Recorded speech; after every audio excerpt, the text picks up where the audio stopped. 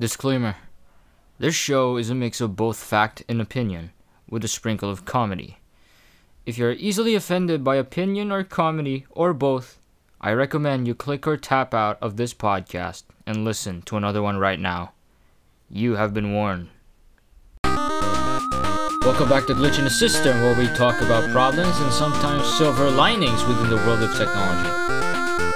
And for a change, for the first time, I'm just gonna wait for the theme song to die down for a bit, so you can enjoy the bleeps and bloops within it. Any minute now. Any second now. I bet the epoch is going to crash at this point before the theme song finishes.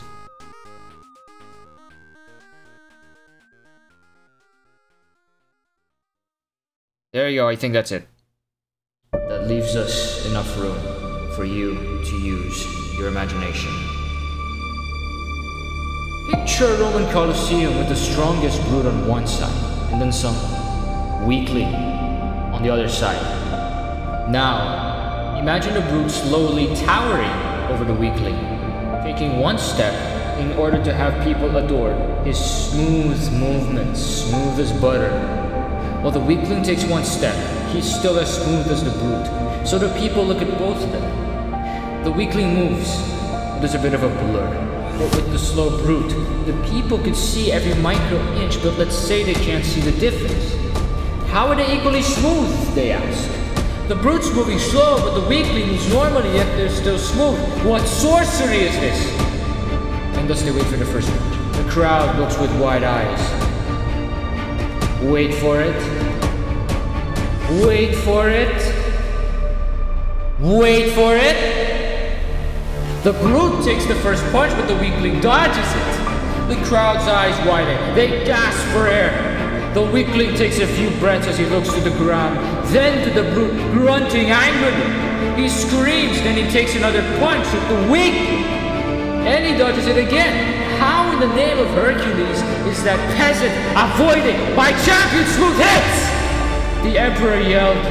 The weakling takes a punch too. No effect at the brute. The emperor falls from his throne. His wife trying to get him back up, to no avail. Help! She shouts, looking around her for Roman centurions or soldiers to bring the emperor back up from his predicament. Help! This is Herbert Hertz in the Big Bad Screens, rated R and directed by Michael Bay. Only in cinemas, never. The title sucks, but it's the only idea I had for this episode, so that'll fit with the context. This is the best I can think of. Well, that phenomenon, my friends, the one that I just explained in movie form, is what we call the frame rate. In episode 4, I asked you about what monitors you have and what hertz or refresh rate do they boast. 144 Hz? 120 Hz? 90 Hz? Or maybe 60 Hz? But in that episode, I specifically tap on why Crap HD or 1366 by 768 is one of the weirdest and the overall worst resolution to use on a laptop of any screen size. Yes, from 11.6 inch to 15.6 inch. So the HP Stream 11 is not safe there. Actually, they should not be allowed in any screen size beyond that. To reiterate from the 4th episode, it's the most incorrect aspect ratio for a display ever conceived! Anyway, now we'll get to the refresh rate of monitors in this episode. The hare and the tortoise of the race, if you will. My current computer rocks a 60Hz Retina display, same with my 2 external displays of differing resolution. I won't say what computer or resolution it is again, as I have said it in the past 5 episodes of this podcast rather repeatedly. I don't want to seem like a parrot on your shoulder worse than the common chatterbox in your class! And believe me, I was one of them when this online learning started. At first, I was a bit silent, but now I'm active. Like I talk a lot, I contribute a lot. Anyway, back to refresh rates. I was going off topic there. I can work on any monitor that can give me a 60Hz refresh rate. Anything higher than that would be overkill. Seriously, there is almost no difference I can see on these things.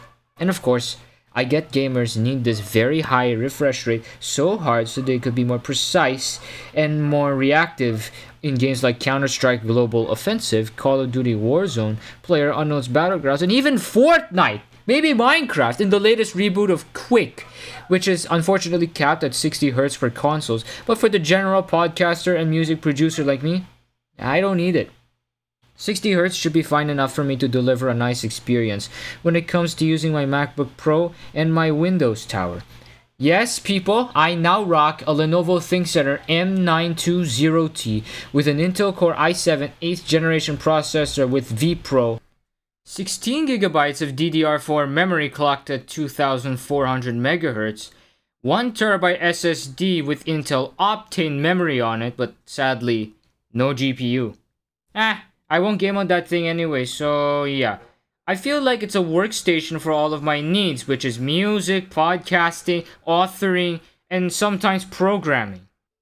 And as I've said about podcasting, I'll use it to record some stuff too, as I've heard Windows is better for audio production. Especially when producing podcasts, whether it be fiction, non-fiction, or comedy tech review, just like this one.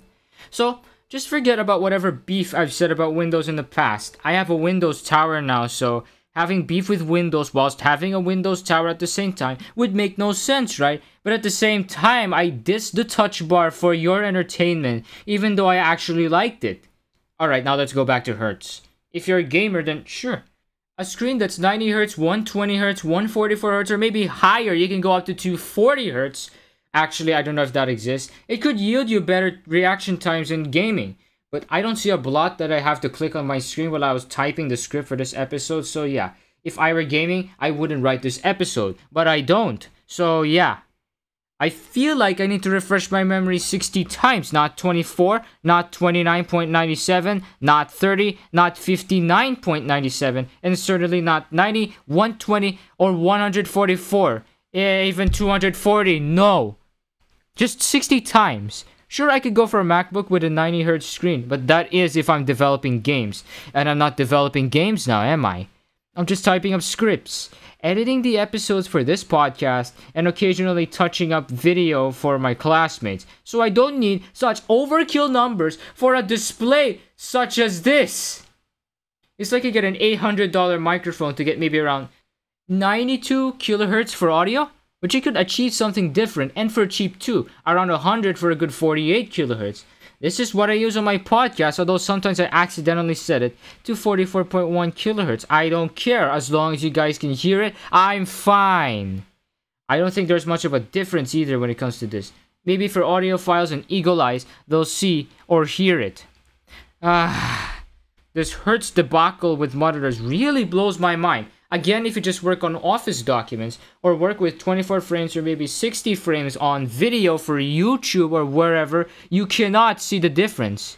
To put a TLDR in this episode, if you game, get a higher Hertz screen. But if you're just working, get 60 Hertz. It's not worth it spending too much on a higher frame monitor when all you're gonna do is type, create presentations, and occasionally programming applications that don't really involve lots of graphical activity in the background or in the foreground, wherever. It makes it feel that you go zoom during a race, but your tires are actually flat, so you can only go so far. If I do end up accidentally getting a monitor that has any higher refresh rate than 60 Hz, I'll just make macOS or Windows capped to that refresh rate only. I don't want to stress the graphics processor on my Mac or the integrated graphics on my Windows Tower. To put this under the most elaborate comparison I have to make in this podcast, I'll say this. Having a higher refresh rate monitor for working is like grabbing two iPads and gluing them together with super glue, connecting the two ends together with one lightning cable to one iPad, and then grabbing a female USB to lightning and then daisy chaining the two iPads, making a makeshift wide monitor. But in reality, it's just the same diff. It's just two screens. There's no difference or addition. Hell, I don't think Sidecar will work on that. More like continuously sidetrack my work on this podcast. Then again, I'm kidding. I'm having fun making these episodes, so unless I'm really tired or if I run out of ideas, I'm not going to stop making episodes. Don't worry. Only if I truly run out of ideas, I will stop. I will not make stupid ideas. just to keep the show going. Don't worry, I'm not gonna get ruined by fame. I hope you've enjoyed this episode of Glitch in the System. If you liked it as much as I do, give it 5 stars or whatever is the highest rating in your podcast app. And if you want to see more, definitely consider following the podcast. Add it to your library so you don't miss new episodes every Friday, 6 p.m. at Manila time. I'm Arcane. I tell you to find a glitch in the system and fix it. I'll see you in cinemas next time. Take care. I'm gonna be directed by Michael Bay, but I'm gonna be rated PG-13 for the teenagers. Don't worry, I will not swear. I'll just scream.